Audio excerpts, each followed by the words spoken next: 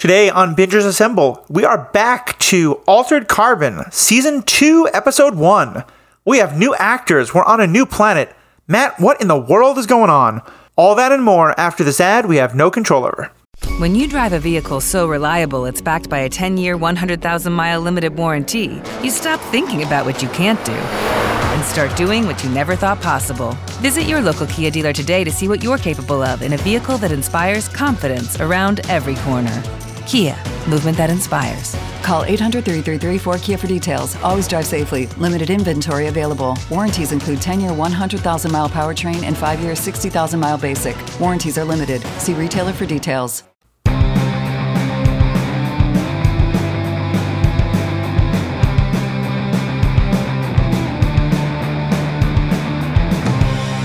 Welcome to Bingers Assemble. My name is Matthew Carroll. I'm Matthew S. Fox. Well, back to Altered Carbon. I'm really excited to be back. We had to take a few days off because of life stuff, but we're back. And I am super pumped.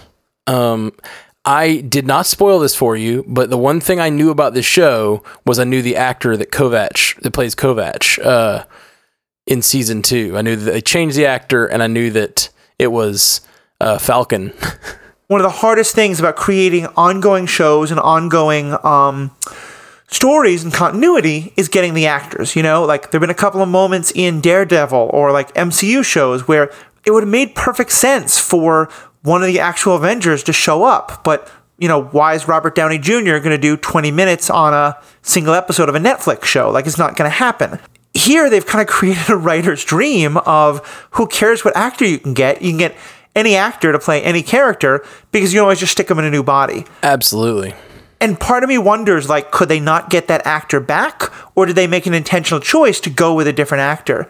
But either way, I think it's adding so much depth to the world, you know, because the last time we were watching this, we were still thinking of it in terms of like, okay, well, who's the real Kovacs and who's like, you know, the person where that's just the body that he's wearing at the moment. But now it's like, nope, this is a totally new body, but that is the real Kovacs, and I'm loving it. Yeah, man, me too. And it's there's a few things that I find really interesting about it, and that's like, I find it really interesting that the character is different. I feel like Kovacs has changed. Clearly, it's a different actor, and I think some of that is just due to the fact that he is different.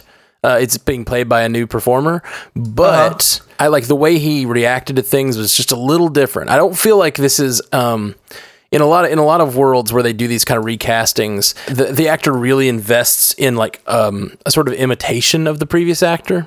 I don't think they did that here. Anthony Mackie's doing very much his own thing. Yeah, I think that's true. It would be one thing if the new sleeve had just taken over like a day after, you know, Season 1 ends. They allowed it 30 years have passed. Yeah, 30 years have passed. And he's spent those 30 years, like, hunting down, trying to find Falconer. Mm-hmm. And so it's a double thing of where you're not sure how much of this version of the character is because of, you know, it being a new sleeve, and how much of it is because 30 years have passed. He spent 30 years on this failed quest. He has, you know, no one kind of takes him seriously. Like, it's such an interesting thing of, like, where is the change coming from? And it's breaking my brain on some level to try and imagine like that all these characters are completely divorced from their physical appearance. But I'm loving it. I'm loving the way we're exploring it. It makes me laugh really hard because as we left season 1, one of the things that we talked about was how much we're going to miss Poe. And I kind of thought we were going to get a season 2 with a lot of the same actors. I knew Anthony Mackie was coming, so I kind of knew that. And I knew that he was giving back his sleeve to Riker to get his sleeve back. So I was just kind of thinking we'd get a lot of the same characters, but Poe's dead. That's what I kept, like, Poe's dead. So I guess we're losing Poe. Possibly. We were talking about how, you know, man, he's one of my favorite things about the show. And it feels like the writers went, no, he's our favorite thing about the show. We'll lose everything else by jumping 30 years in the future, but Poe is the only thing we're keeping. Yeah, it's kind of amazing. And I like, though, because, you know, we talked before about how, on the one hand, Poe being the kind of character he is, it makes sense that, like, it would make sense if he wasn't really dead because he lives in the AI and he can sort of exist anywhere. But also, they clearly tried to give us the moral weight of him dying, and it would feel kind of weird if like there had been no moral weight to it.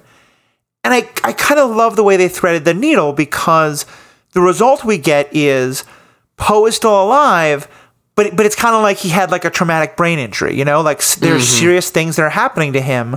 He's glitching, and his memory is going. And I just think that's such a nice way of, yes, he's an AI, yes, he doesn't die the way you and I would think of it, but that emotional scene we showed you did have consequences, even if it's not total death. Yes, and also, I think that having a AI that doesn't always remember everything about Kovac, that has this vague sense of Kovac, but doesn't know him fully because of the character that we know Kovac is. We talked about it last season, how the scene with himself, where he's talking to himself re-sleeved, was the first time we'd really seen him talk to somebody really honestly.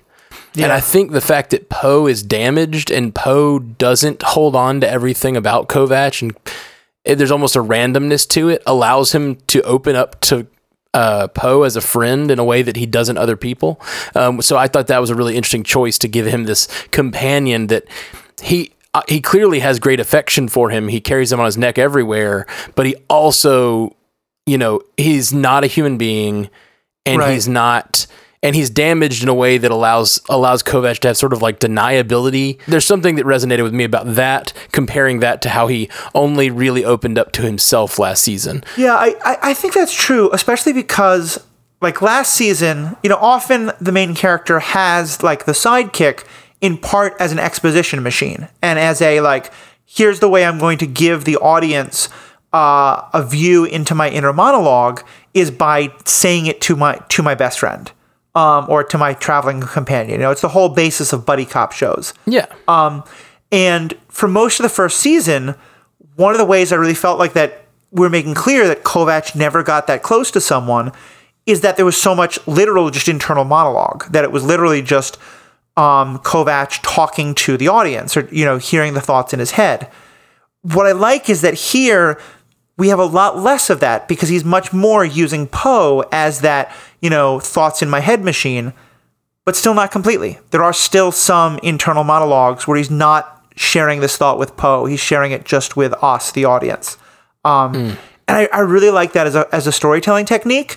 And I'm going to be curious to see as the season goes on, does that balance of how much he talks to Poe versus how much he talks to himself, does that change? Mm-hmm. Yeah, absolutely. I'm fascinated by him carrying Poe around his neck, and also I'm fascinated by the fact that he's okay. So a couple things we know. We know this. He was the singer in this bar, right?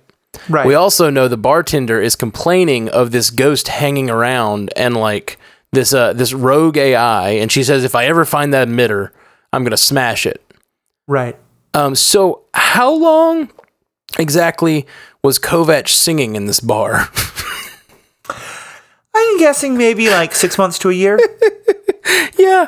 No, I just love that idea. I just wanted to point that out, that like it seemed like it was just a nice trick for the audience, but Kovac has been a like lounge singer for a while. Well, but we don't even know that. I mean, it's entirely possible that like 4 or 5 different people have come into this bar all wearing something on their hip, you know? What do you mean? I mean, it's possible that Kovac has had 4 or 5 different sleeves. Sure. Over the course of a year, each one of whom was wearing the emitter. And maybe that's even part of why the bar manager is having so much trouble finding the emitter. Yeah, I just love the idea that in this world, Kovac has resigned himself to being a lounge singer for a while. Because why not?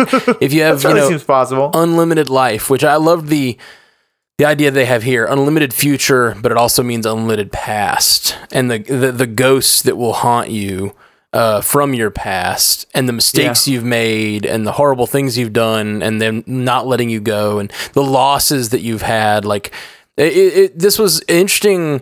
It was mostly done, as you said, in the voiceovers, but it was interesting exploration of this technology from a completely different perspective. We're not talking about like failing morality at this. We are in some ways, and that one the Yakuza boss talks about how he suspects the spirit is being degraded as they change bodies.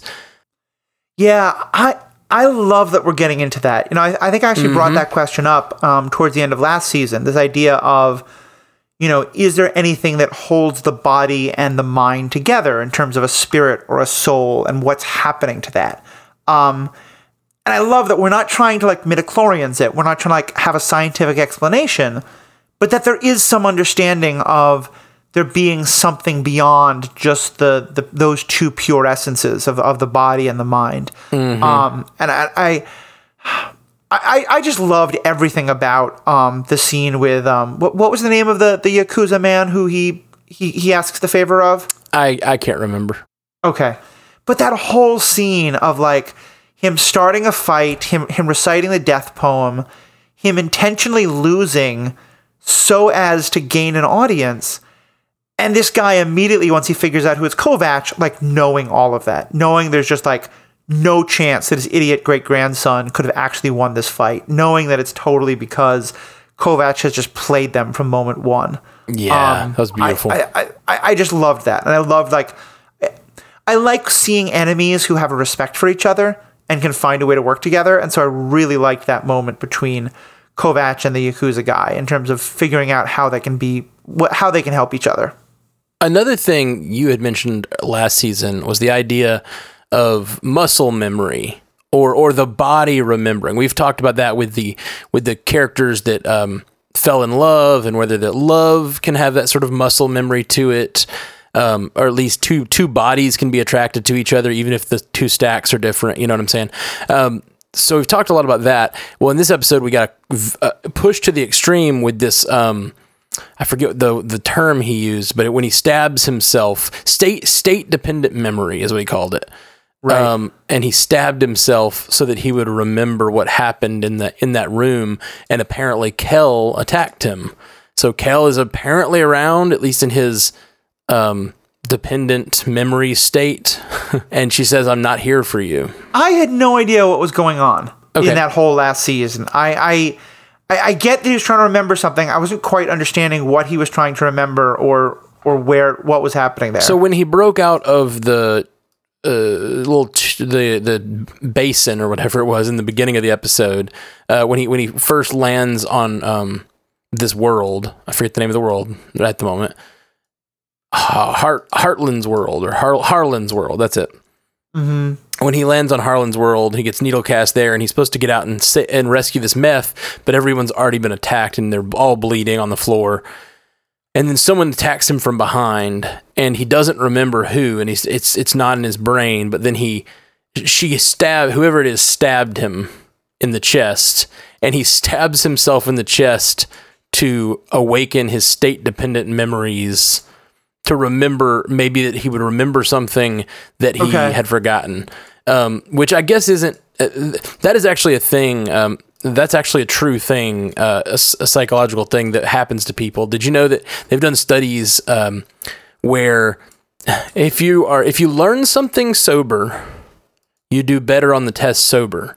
But if you learn something drunk, you do better on the test drunk.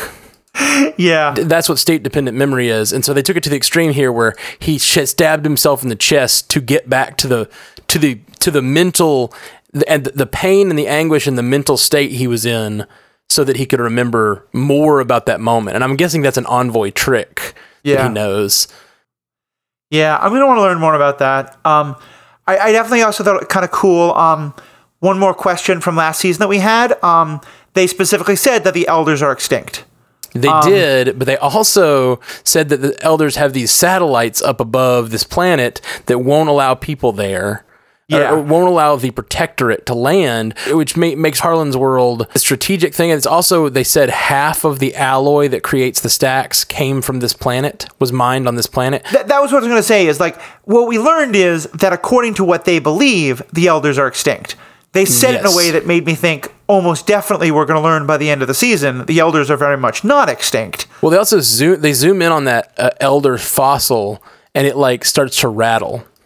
Right. with a rattlesnake rattle, and it was like, oh, so they're doing something there. They're definitely like teasing the idea that these elders may come back. But also, it made me think if they put apparently weaponized satellites above Harlan's world and so that the Protectorate can't get there, can't land. So I guess they only can needle cast in. It isn't really clear what these satellites are doing. That we know they're weaponized and they're keeping the Protectorate out. Mm-hmm.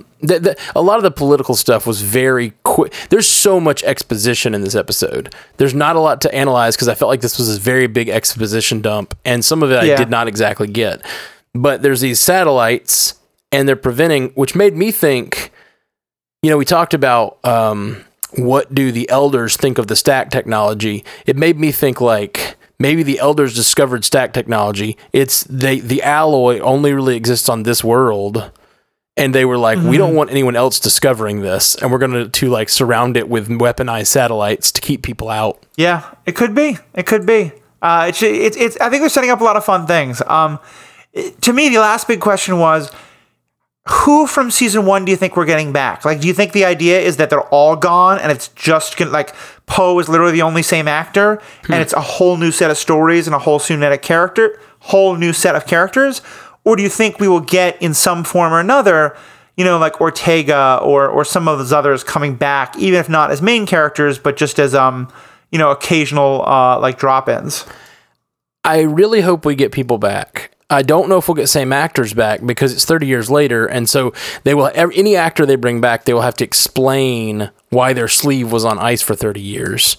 Right. Or age them up somehow. The one actress that I think we will absolutely see back is can't remember her name now. The girl who Poe helped, the girl they taught to fight, who's living in the synth body. I think there's 100% chance we'll see her again.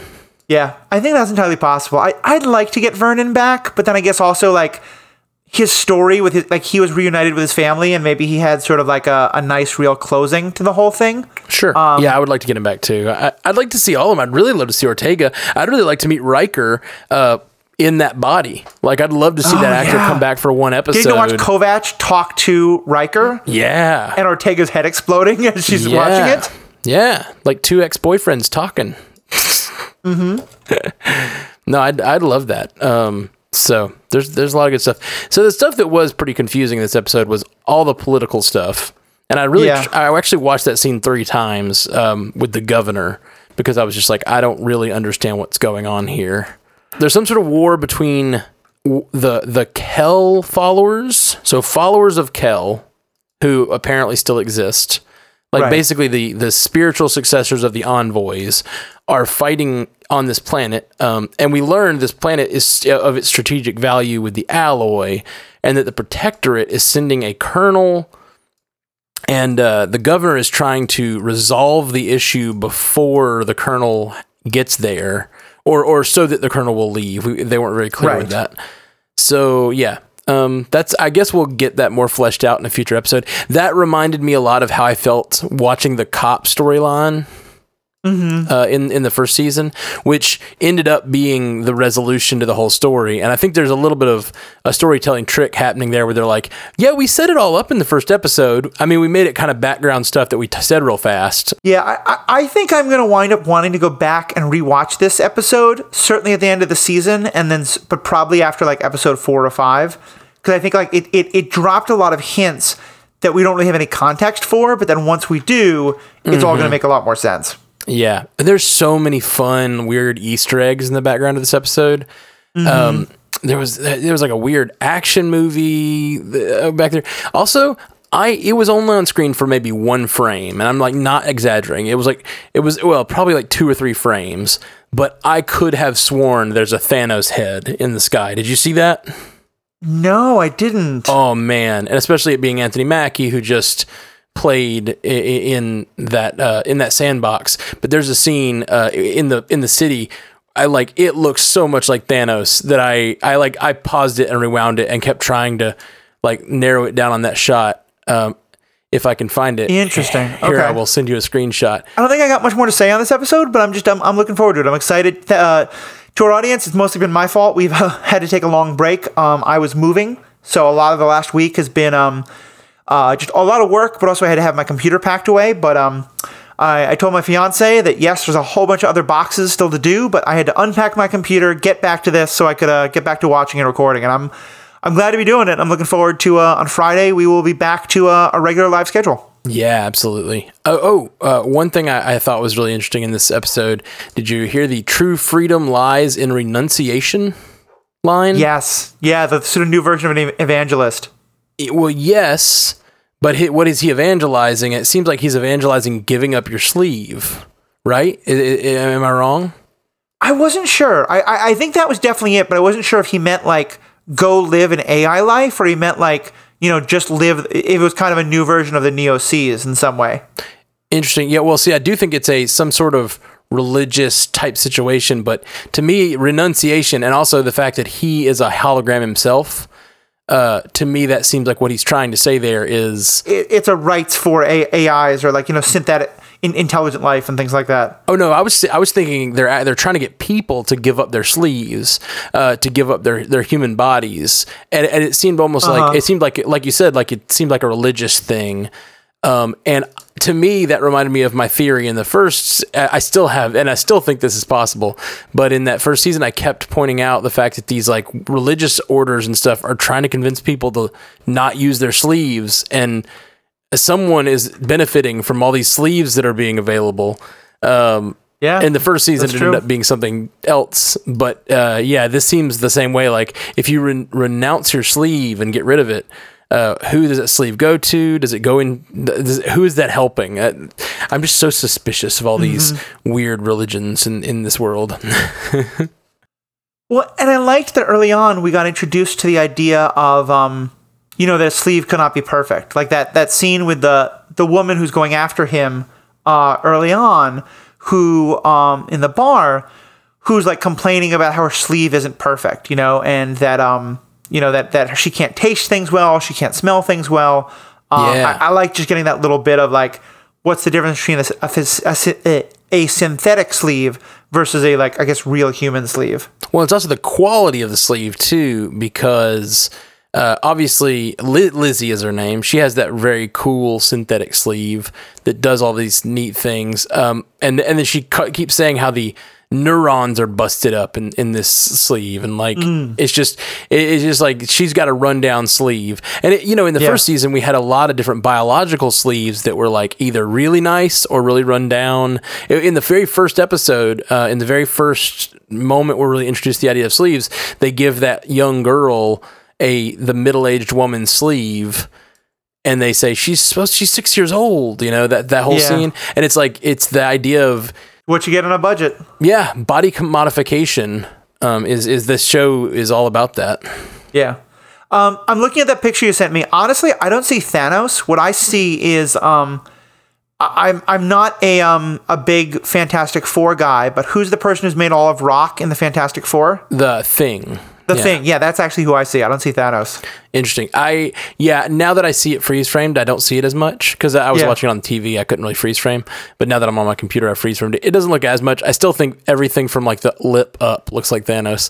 And it was only on screen for like a half a second, if that. And so I was like, what was that? Why is Thanos in the sky? It's just a big stone statue of a guy who kind of looks like Thanos without the weird chin. Oh, I really liked the line in the very first bar scene. I liked the whole "who is Kovacs" thing. Yeah, how was that from your perspective? Because I knew who Kovacs was going to be.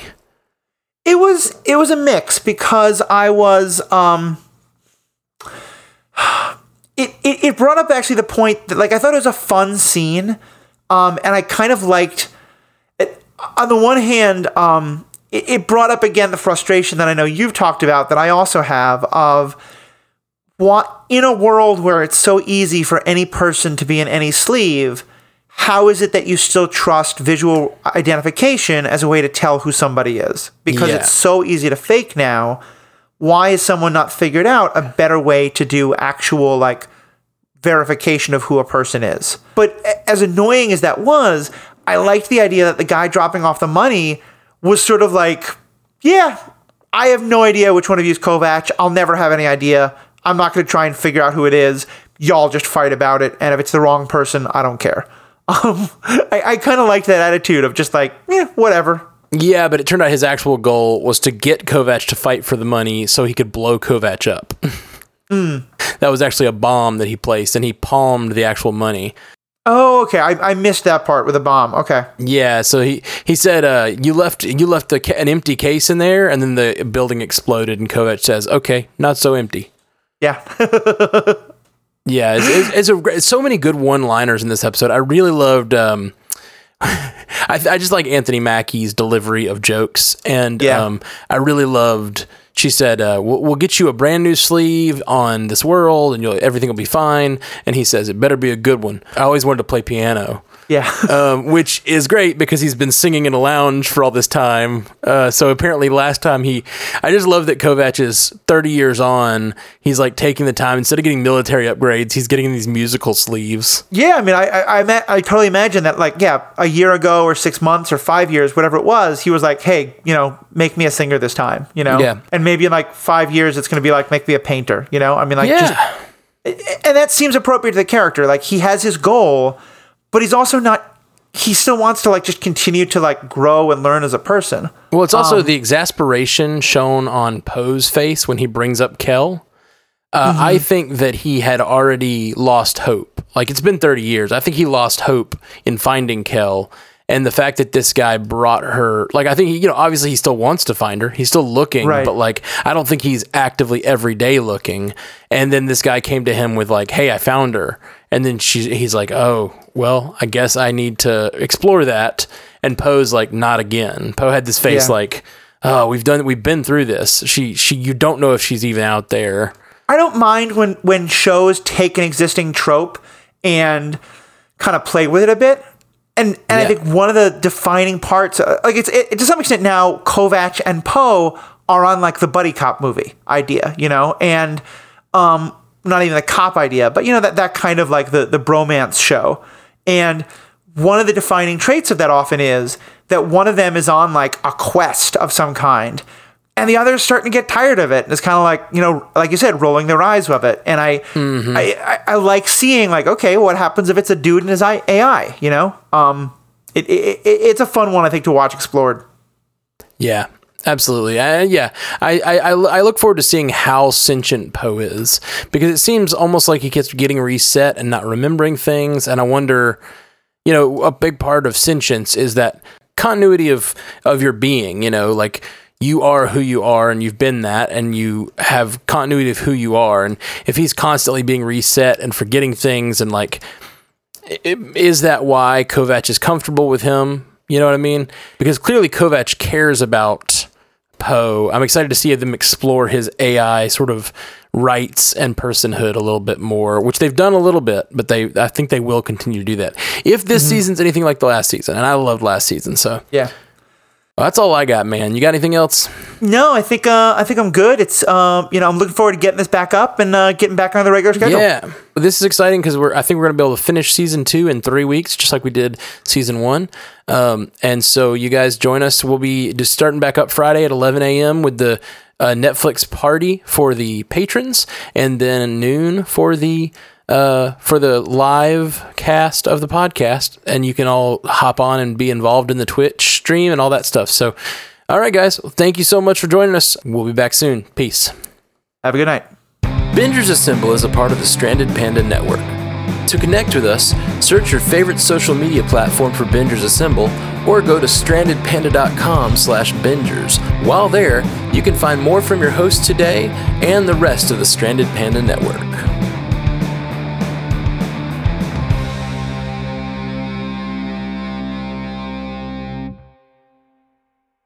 With Lucky Land Slots, you can get lucky just about anywhere. Dearly beloved, we are gathered here today to... Has anyone seen the bride and groom? Sorry, we're here. We were getting lucky in the limo and we lost track of time. No, Lucky Land Casino, with cash prizes that add up quicker than a guest registry.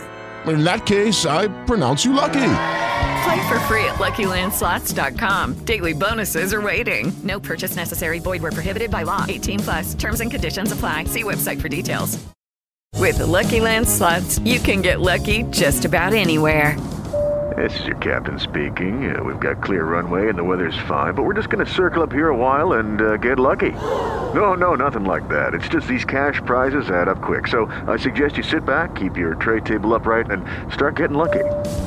Play for free at LuckyLandSlots.com. Are you feeling lucky? No purchase necessary. Void where prohibited by law. 18 plus terms and conditions apply. See website for details. It is Ryan here, and I have a question for you. What do you do when you win?